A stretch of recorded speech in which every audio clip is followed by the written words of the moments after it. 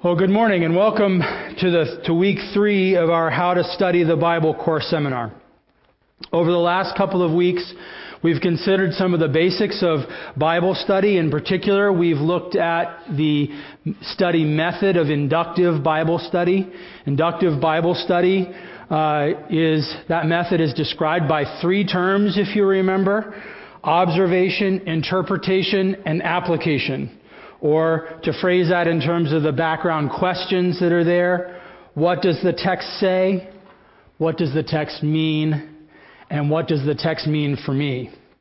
Now this morning, we're going to consider some unique principles that you need to know in order to faithfully interpret both the Old and the New Testaments. So the main verb you heard in there was interpret. So we're going to be talking in the realm of interpretation. The last couple of weeks we spent a lot of time with the observation, seeing how the observation flowed into interpretation and then application.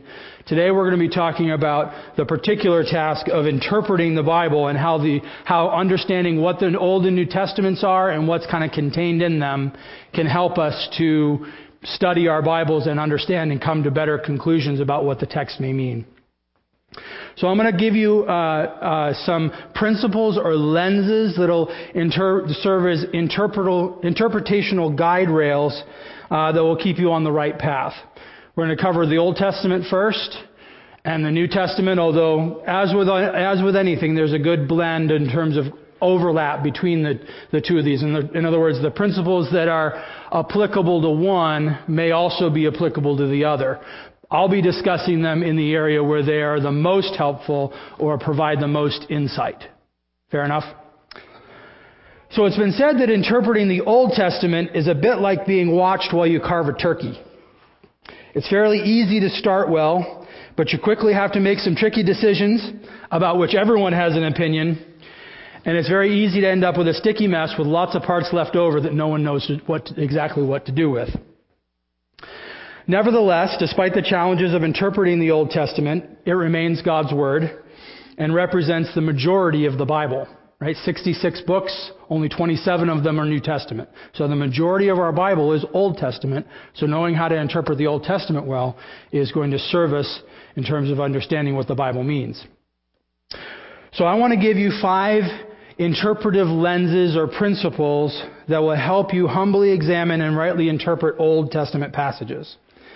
Now, like I said a minute ago, some of these lenses can and should also be applied when talking about the New Testament, but they're particularly useful when looking at Old Testament passages. So here are the 5, and you should have those in your notes. And again, if you didn't grab the notes, feel free to grab a set, but you have all of them written here. The 5 principles or lenses are context, covenant, canon, the character of God, and Jesus Christ. Context, covenant, canon, character, and Christ. The first interpretive lens we're going to look at is context. We talked about context a lot during the last couple weeks as we discussed the inductive Bible study method, and we're going to keep cycling back around to this idea throughout the course. Understanding any Bible text, Old Testament or New, begins by reading it carefully in context. And most errors with interpreting the Bible come from a misunderstanding of what the passage's context is. So here are some questions you can ask as you fill in the context of a passage. Who's the author? Who's the intended audience that the author is writing to? Keep in mind that the audience can shift during the course of a book. Right? You have the whole overarching audience, but internally there might be smaller audiences that the author addresses. So it's always important to ask that question of every single passage. When was it written? What's the date? Helps us understand where in history this falls. And that's going to become relevant when we talk about covenant in a minute. What's the author's intent in writing the book or the passage or the section that you're looking at? What's his purpose? Obviously, the purpose of the book is kind of the largest purpose. But even as the author goes through different sections, there'll be other purposes that become clear as the author writes out and decides what to include and what not to include. What genre are you in?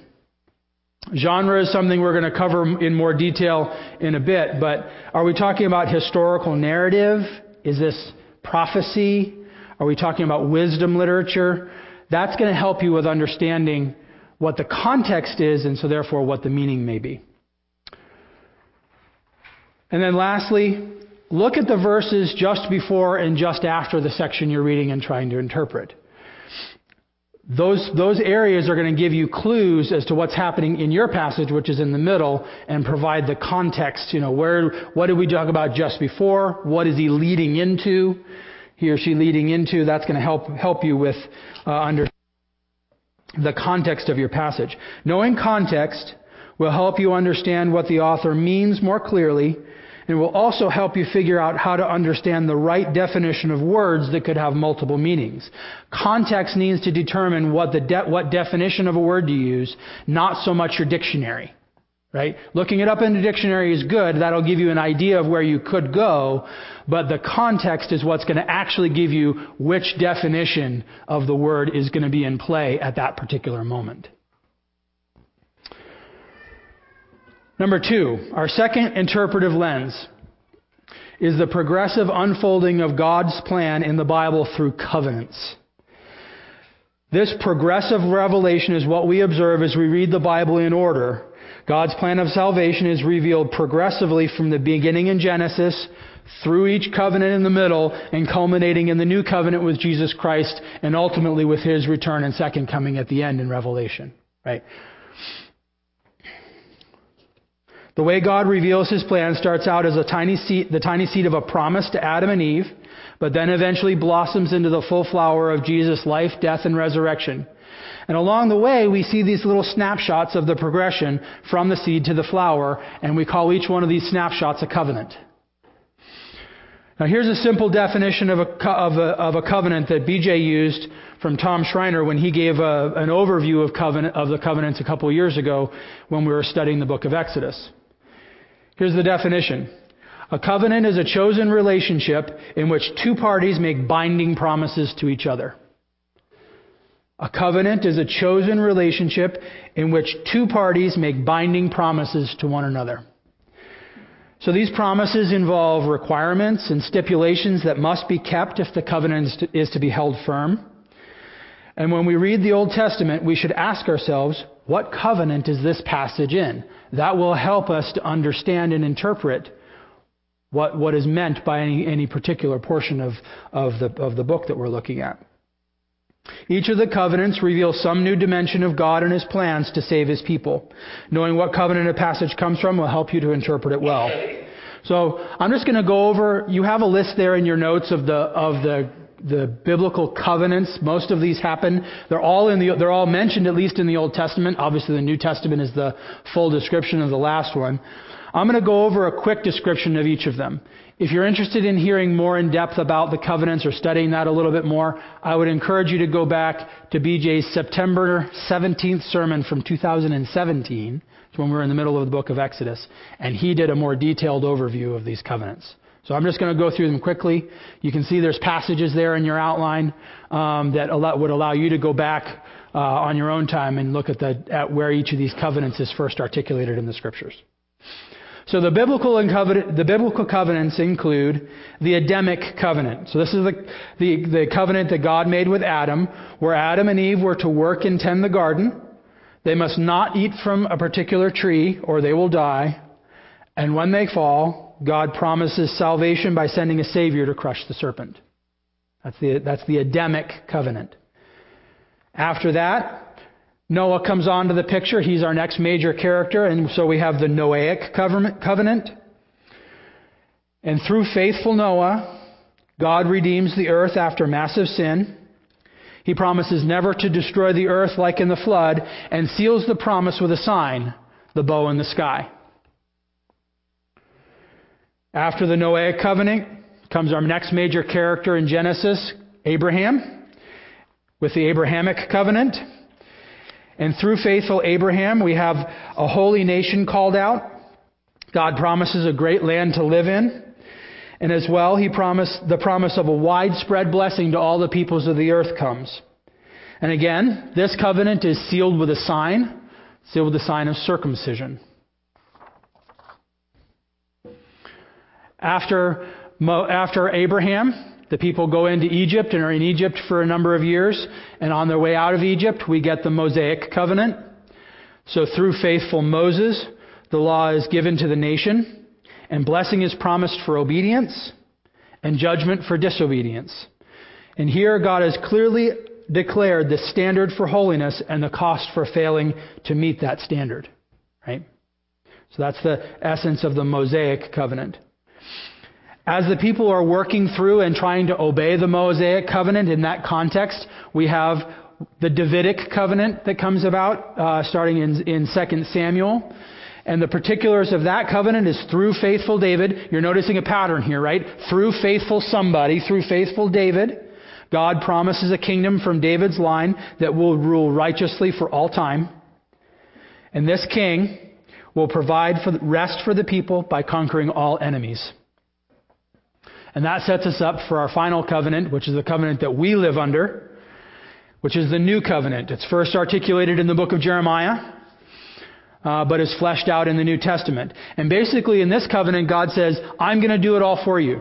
All those things that we need that were articulated in all the covenants that came before, you have been unable to do, and that was kind of the point, to show that you were unable to do them, and now I'm going to do it for you. So the serpent is crushed, God's wrath against sin is exhausted, His people are gathered, His law is fulfilled, His king is reigning. The people are righteous and live in God's kingdom in peace, that they have rest from their labor.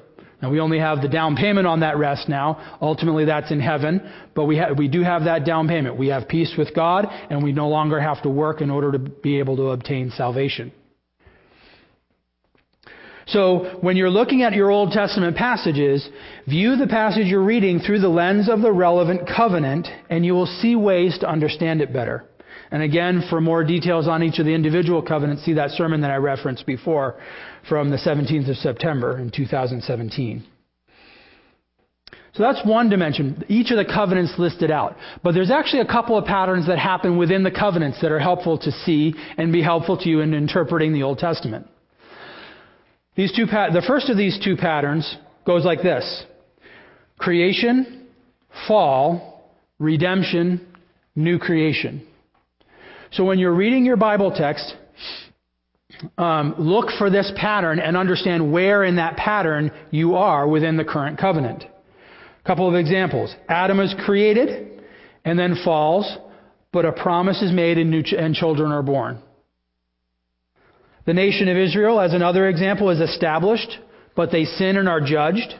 But then a new leader comes and resets their affection for God. You see this over and over and over again in the book of Judges, right? If you want to see real clear evidences of that cycle, look in the book of Judges. It happens in small loops there. Happens over and over. So ask where your passage is in this progression to get better insight about what things might mean. Second pattern that we can see within these covenants as well. This one is not so much around the pattern of the progression of the covenant itself, but it's just kind of the context for the covenant, if you will. It can be summed up in these three things: God's people, in God's place, under God's rule. These details change as we move from covenant to covenant and passage to passage. So as you read the Old Testament, ask who the people of God are. Often a word you can use to listen for is remnant. That's often a word that indicates who the people of God specifically are in your passage. Ask where God's special place of rule is at this time. Are they in Israel? Are they out of Israel because they are in exile? Those kinds of questions, right? So where are they? And then ask the terms and conditions of what the terms and conditions of God's rule are at this time. I mean, obviously we have the law that overarches the entire Old Testament, right?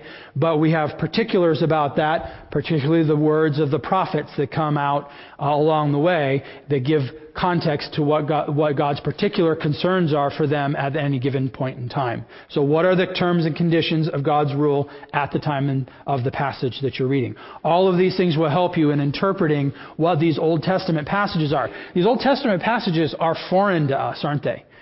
So we need to be careful in terms of understanding what they are, and hopefully that'll help. So here's an example out of Leviticus. So Leviticus 19:19. You shall not wear a garment of cloth made of two kinds of material. We can't move directly from this text and apply it to our lives for the simple reason that we don't live under the Mosaic covenant law concerning apparel anymore. This law was given under the Mosaic covenant and applied to Israel for the purpose of setting them apart as a holy and separate people. This commandment is a part of a large group of commandments in Leviticus 19 that call Israel to conform to God's holiness by keeping separate from the pagan nations around them. But the question is, how does this apply to us as Christians? Christ has come and perfectly fulfilled the Mosaic law and inaugurated the new covenant through his sacrificial death and resurrection. The church, like Israel, is called to be a holy people even as God is holy. But under the new covenant, we are marked off as God's chosen people, not by clothes or by obeying other laws, but by the Holy Spirit. We are clothed with the righteousness of Christ through the Holy Spirit, right? By being pure and blameless in the midst of a crooked and perverse generation. That language is New Testament language. So when you interpret an Old Testament text, you want to see where this passage is within the biblical storyline and use that to help you understand how it is that you bring it forward and apply it to yourself. Now, some of the things you saw in my example, we're going to talk about in a minute. Some of those things you'll understand a little bit more as we cover some of the other lenses or principles that we can use with interpretation. The third lens is the canon. Actually, any questions so far? Let me stop there and ask questions. Dean. I got a little distracted and missed when you covered G. Could you just give me the 40,000 foot? G, which one is G? G says all covenants rise to and resolve in the new. You know what? I had that in the wrong place in my notes. Let me cover that right now. Just beyond new covenant. Yeah. What did I put there? Sorry, I know what I wanted to say there, and somehow it didn't end up in this copy of my notes. Yeah, all covenants drive and resolve to the new covenant. That was actually I did. That was under when I was talking about the new covenant right at the end. Thank you for asking that. Sorry, I was thinking of something else. So in the new covenant, when we're talking about that, and I summarized it this way: the serpent is crushed. God's wrath against sin is exhausted, his people are gathered, his law is fulfilled, and his king is reigning. So if you look at that description, you're going to see pieces and parts of all of the different covenants come to resolution within the new covenant in a way that wasn't there before, right? So with each of the previous ones, you might have a new dimension or something that was brought further along, but you didn't necessarily have this fulfillment idea. Whereas with the new covenant, you have this fulfillment idea, and that's the primary goal and the primary drive of the new covenant is to fulfill all of the ones that came beforehand, right? So thank you for clarifying that. I meant to bring that out a little more clearly. Other questions? Covenant? Yeah, the serpent is crushed. God's wrath against sin is exhausted. His people are gathered, his law is fulfilled, and his king is reigning. And the people are righteous and live in God's kingdom in peace, and they have rest from their labor. You saw elements of all of those things in the other covenants. And they're all summarized and fulfilled in the new. Good. Let's move on to our third lens. If you think of other questions, there'll be more time for that in a bit. Third interpretive lens is the lens of canon. Canon is the collective term used to describe the list of books in the Bible. If you've ever read through the Old Testament from Genesis to Malachi, did you notice that the Old Testament is essentially full of itself? Later parts of the Old Testament refer back to earlier parts, right? Think of Psalm 95. In there we read this: do not harden your hearts as at Meribah, as on the day of Massah in the wilderness. So there you're referring back to the Exodus and seeing what happened there, and the psalmist is using that as he is exhorting the people of God through the psalm. Or later, the second half of the book of Daniel. Daniel's chapters 9 through 12. That's a vision that Daniel received that helps interpret a prophecy that originally was given earlier to Jeremiah. So we can see that later parts of the Old Testament give us detail about and help us to see how earlier parts of the Old Testament were fulfilled. Also, if you read your New Testament carefully, you'll see many places where the Holy Spirit shows us how to understand Old Testament texts. So this is one of those areas where the canon of the Bible, the books of the Bible, help us to interpret. Jesus helps us to understand the point of the Ten Commandments in the Sermon on the Mount, right? For example, he shows how hatred is really the same as murder, linking it back to that Old Testament idea. In the book of Hebrews, we have an interpretational guide to many events and concepts from the Old Testament. So read your New Testament carefully, and when you're interpreting the Old Testament, and in there you find passages that are quoted in the New, be sure to follow the New Testament's lead in interpretation. Ask yourself, how does the New Testament author's understanding of this passage impact my interpretation? And the second handout I gave you today is a list of all the places in the New Testament that the Old Testament is referred to and quoted. So this will be a helpful resource. If you're trying to understand an Old Testament passage, find it on here, see where it might be referred to in the New Testament, and the New Testament can help you understand what might have been intended by that Old Testament passage. So that'll be a helpful resource to you. As you make these canonical connections, you'll begin to see what the biblical writers themselves are highlighting, and you'll be able to see how the prophecies and promises given early in the canon are fulfilled later on. One of the keys to making these connections is tools like this, but also a good cross-reference system in your Bible. So check the cross-references that are listed for each of your passages, and that'll help you see and understand either what words might mean or passages might mean as a whole. Interpretive lens number 4 is the character of God. The God of the Old Testament is the God of the New Testament. The God of Abraham, Isaac, and Jacob is the God and Father of our Lord Jesus Christ.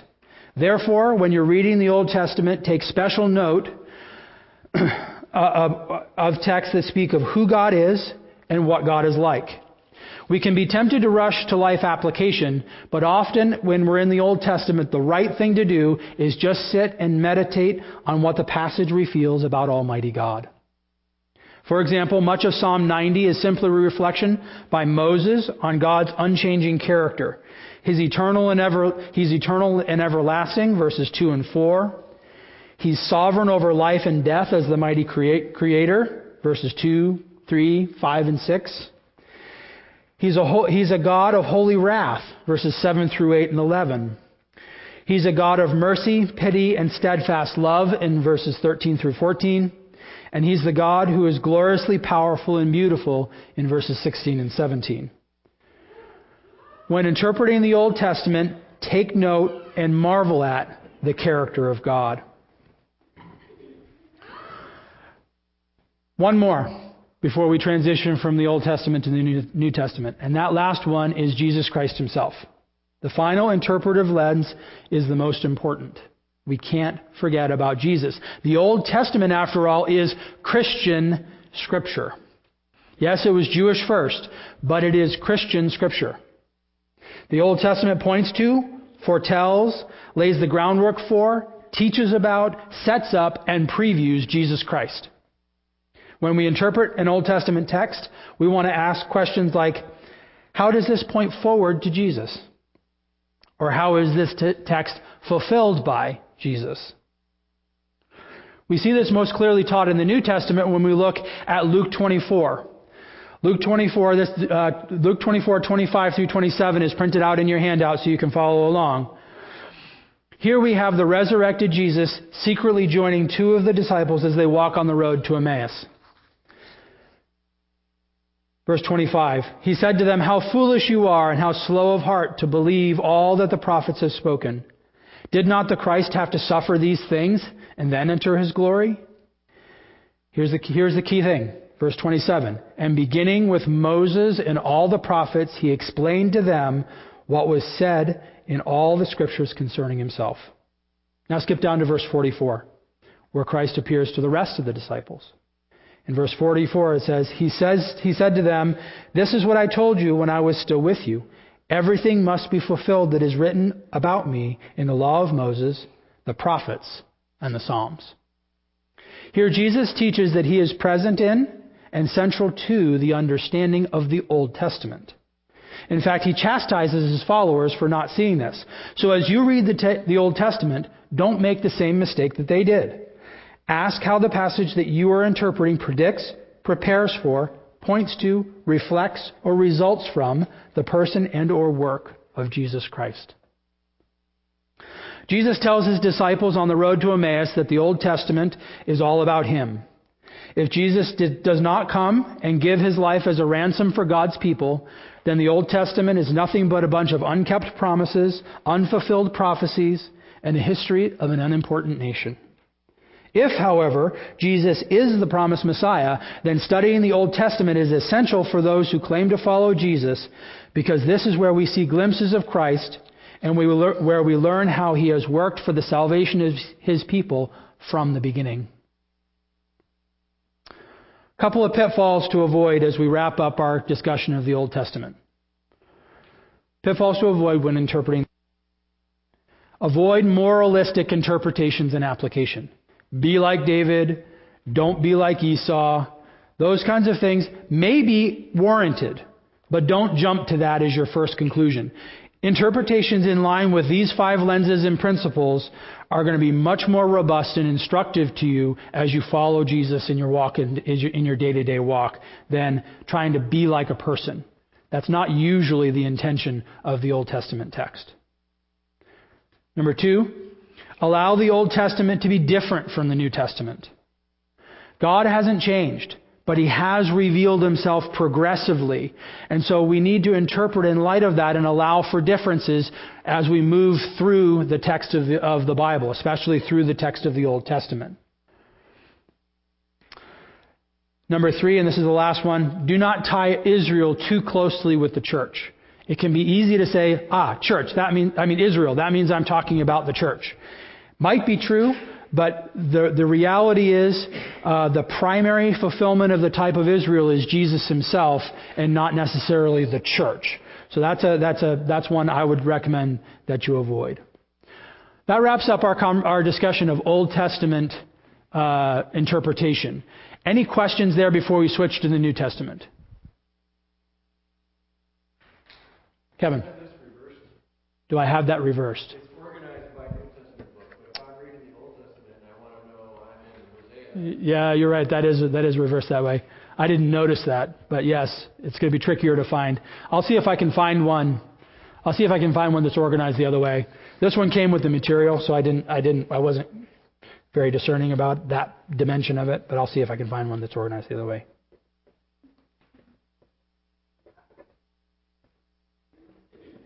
Okay. All right. Keep thinking of questions. We should have a little bit of time at the end, as long as I don't linger too long. So interpreting the New Testament. We're going to switch our focus now. Old Testament to New Testament. Again, keep in mind that some of those principles that we just talked to are still going to be very helpful in the New Testament, but I'm not going to go over them again. Okay? Context is going to be really important. We're going to talk about that more, and some of the other ones as well. But what I want to do for the New Testament is I want to give you 4 basic ideas or things to remember when you're reading your New Testament books to help you interpret well. Number 1, in the New Testament, remember the basic genres. We're going to cover this in more detail next week. Next week is all going to be about Bible genres and the different kinds of literature we find there. But it's still helpful to note that when you're looking at the New Testament, the genres can be particularly helpful. And the New Testament can be divided into 3 kinds of literature. We have the Gospels and Acts that are historical narrative, right? They're accounts of either Jesus' life or the life of the apostles. The Gospels represent Jesus as the fulfillment of all the Old Testament promises of God and His desire to send a Savior for His people. The second kind of literature we have is epistles or letters. These are written in general to teach Christians what it means to follow Christ. So we have Christ who came, died, resurrected, but what does that mean? How is it that we work that self out? That's fleshed out largely in the epistles. And then our last genre is apocalyptic literature, which consists of the book of Revelation and a couple of other isolated passages within some of the other books. And these passages are intended to give a vision of the end times in order to prepare believers for what's going to happen when Jesus comes back. Part of what it means to do your best in rightly handling the word of truth is to recognize the genre and let it shape how you read, interpret, and apply a passage. And again, we're going to go over all of the genres in much more detail next week. So that'll be helpful. Number 2, in the Gospels, remember to keep your eyes fixed on Jesus. The New Testament begins with 4 Gospels, which are a particular kind of historical narrative. They're not exactly biographies, so if you read them like biography, you're going to find yourself in tension with the text. They're not exactly biographies, but they are intentionally shaped to highlight the life, teaching, death, and resurrection of Jesus, especially his death and resurrection. You notice, like for the book of John, for example, a full half of the book is in the last week of Jesus' life. Because it's there, he's highlighting the death, burial, and resurrection of Jesus. That's his main focus. Sinclair Ferguson reminds us that when you read the Gospels, don't lose sight of Jesus. Keep your eyes fixed on him. This principle guards against the tendency to first ask, what is this passage telling me about me? Or who am I like in this story? Instead, we should ask first and foremost, what does this passage tell me about the Lord Jesus Christ? Take, for example, the account in the Gospel of Luke about Jesus being tempted by the devil in the wilderness at the outset of his earthly ministry. If you want to turn your Bible to Luke 4, you're welcome to. Otherwise, you can just listen. This is Luke 4, starting in chapter 1. And Jesus, full of the Holy Spirit, turned from the Jordan and was led by the Spirit in the wilderness for 40 days, being tempted by the devil. And he ate nothing during those days. And when they were ended, he was hungry. The devil said to him, "If you are the Son of God, command this stone to become bread." And Jesus answered him, "It is written, man shall not live by bread alone." And the devil took him up and showed him all the kingdoms of the world in a moment of time. And he said to him, to you I will give all this authority and their glory, for it has been delivered to me, and I will give it to whom I will. If you then will worship me, it will all be yours. Jesus answered him, "It is written, you shall worship the Lord your God, and him only shall you serve." And he took him to Jerusalem and set him on the pinnacle of the temple and said to him, "If you are the Son of God, throw yourself down from here. For it is written, he will command his angels concerning you to guard you. And on their hands they will bear you up, lest you strike your foot against a stone." And Jesus answered him, "It is said, you shall not put the Lord your God to the test." And when the devil had ended every temptation, he departed from him until an opportune time. The primary truth taught in this passage is not how to fight temptation like Jesus did. Fighting temptation is a secondary implication of the text, but the main point is that unlike Adam and unlike Israel, Jesus is the faithful Son of God. Adam, the Son of God, was tempted in the garden and proved unfaithful. Israel, the Son of God, was tempted in the wilderness and proved unfaithful. But Jesus, the eternal Son of God, made flesh, after going through the waters of baptism, was led out to the wilderness for 40 days and nights, was tempted, and proved himself to be faithful. Jesus is not first and foremost our model, but our substitute. So in this text, we keep our eyes on Jesus, and we see that we have reasons to glorify him as the faithful and obedient Son who from the outset of his ministry endured temptation and yet did not sin. But we, like Adam and Israel, have disobeyed and failed. His obedience is credited to us through faith. So when you read any passage in the Gospels, make sure you take careful note of what Jesus did, what Jesus taught, who Jesus is, and what it means to be his disciples. Keep your eyes on Jesus. Principle number 3. In the epistles, so we've covered the Gospels, now we're into that second genre of the epistles, the letters. Remember the indicative imperative pattern. About 1/3 of the New Testament is made up of the epistles or letters. So that's the bulk of the New Testament, is these letters that various apostles wrote to churches. The letters represent one side of that two-way conversation. These letters are written for us, but they are not written to us, right?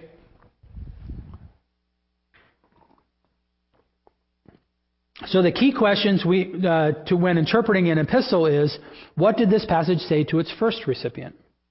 As you read and reread the New Testament epistles, you might notice a pattern.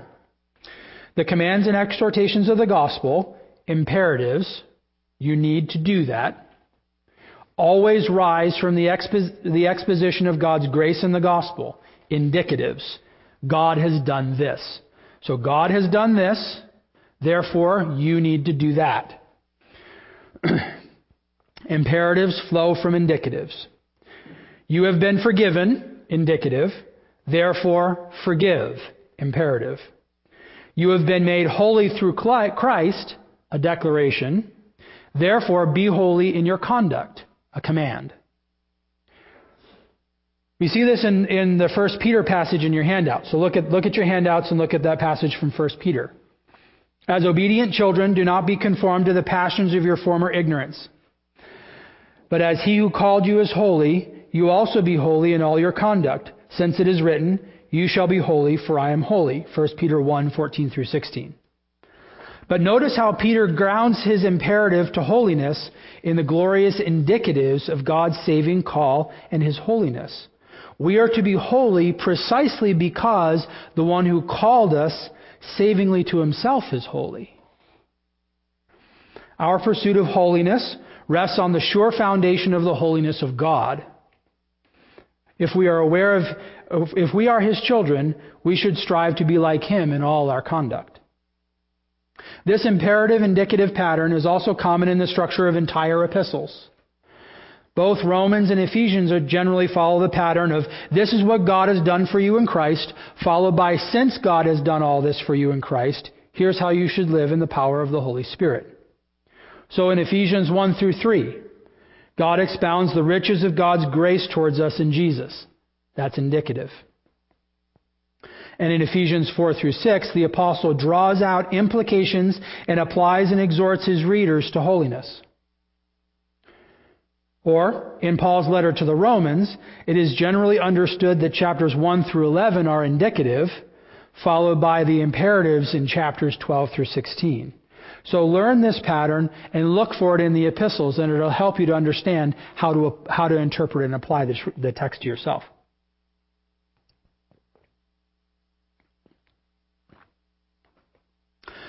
Fourth and final principle in terms of understanding your New Testament. In application, remember what the Scripture is for. Studying the New Testament, and the Old Testament as well, is profitable for your life and for your doctrine. We conclude with a reminder that our study of the New Testament should have the aim of obedience.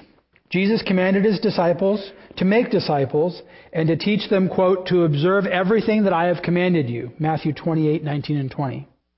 God forbid that we would be those who study the New Testament and gaze into the mirror of God's perfect word, only to walk away unchanged and unaffected. We should strive to be doers of the word and not just hearers only, as James chapter 1 exhorts us. So by way of conclusion, the Old Testament and New Testament are rich treasures of truth. But we must read and interpret them correctly in order to lay hold of that truth. May we use these lenses and principles as we study so that we understand the Scriptures correctly and so that we know and understand God's great plan so that we can be a part of that plan and therefore honor and praise our good, holy, and sovereign God. In Ezra 7:10, it says this, for Ezra had set his heart to study the law of the Lord and to do it and to teach its statutes and rules in Israel. We need to pray that we would have the same heart that Ezra did here, that we would desire and know God in the way that Ezra was desiring to know him. So with that, I'll turn it over to you. Are there any questions that this has generated? I know that was a lot of information. I had to go through it quickly because I had a lot to cover today. But questions. We've got about five minutes or so to just discuss. Questions, comments, thoughts, things that stood out to you as being particularly helpful.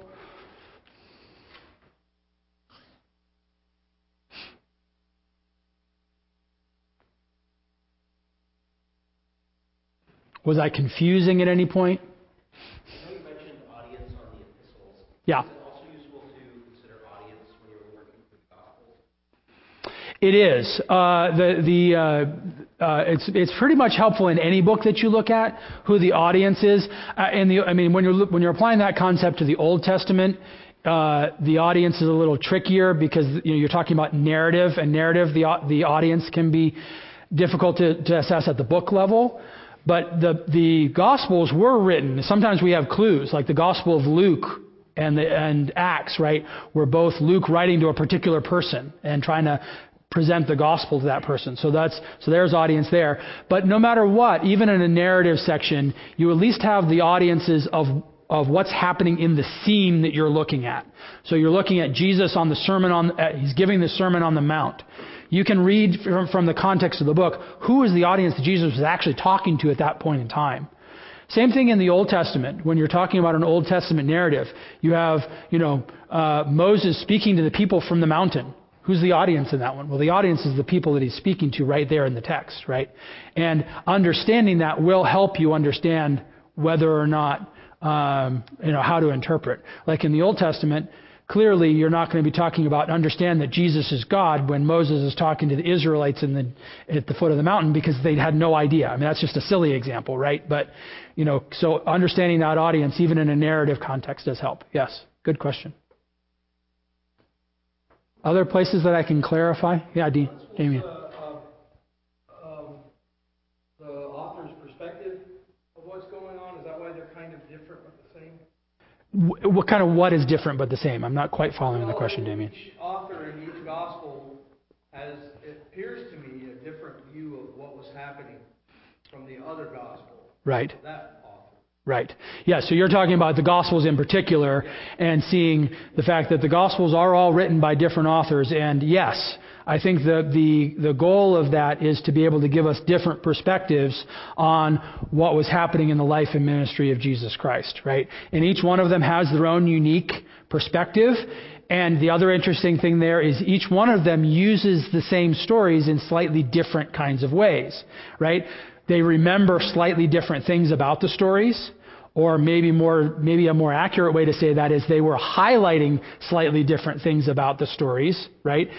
Each one of them has an overarching point that they're trying to make, and that's why if you read the Gospels as biography, you're going to run into trouble, right? Because they're not really biography. They are biographical, but they are not biographies of Jesus. The authors have their own intended messages that we are trying to understand. Some of them are very clear. The book of John, if you go to the end of John, chapter 20, is it 20:21? John says, this is my point in writing the book, right? He's very clear about his purpose. And everything that he does, including the details he decides to include and those he doesn't decide to include, are to serve that purpose, right? So yes, excellent point, Damien. Yeah, Missy.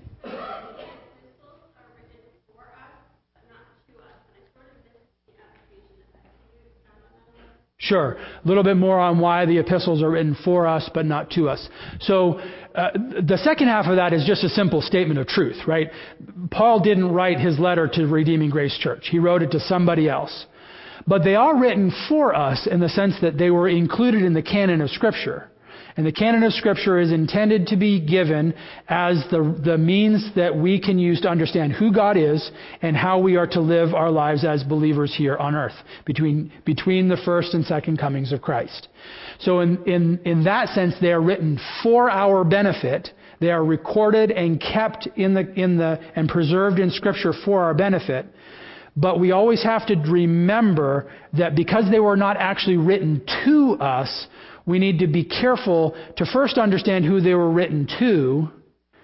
And when we understand what that original message was and what the original context for that message was, now we can accurately apply it to ourselves.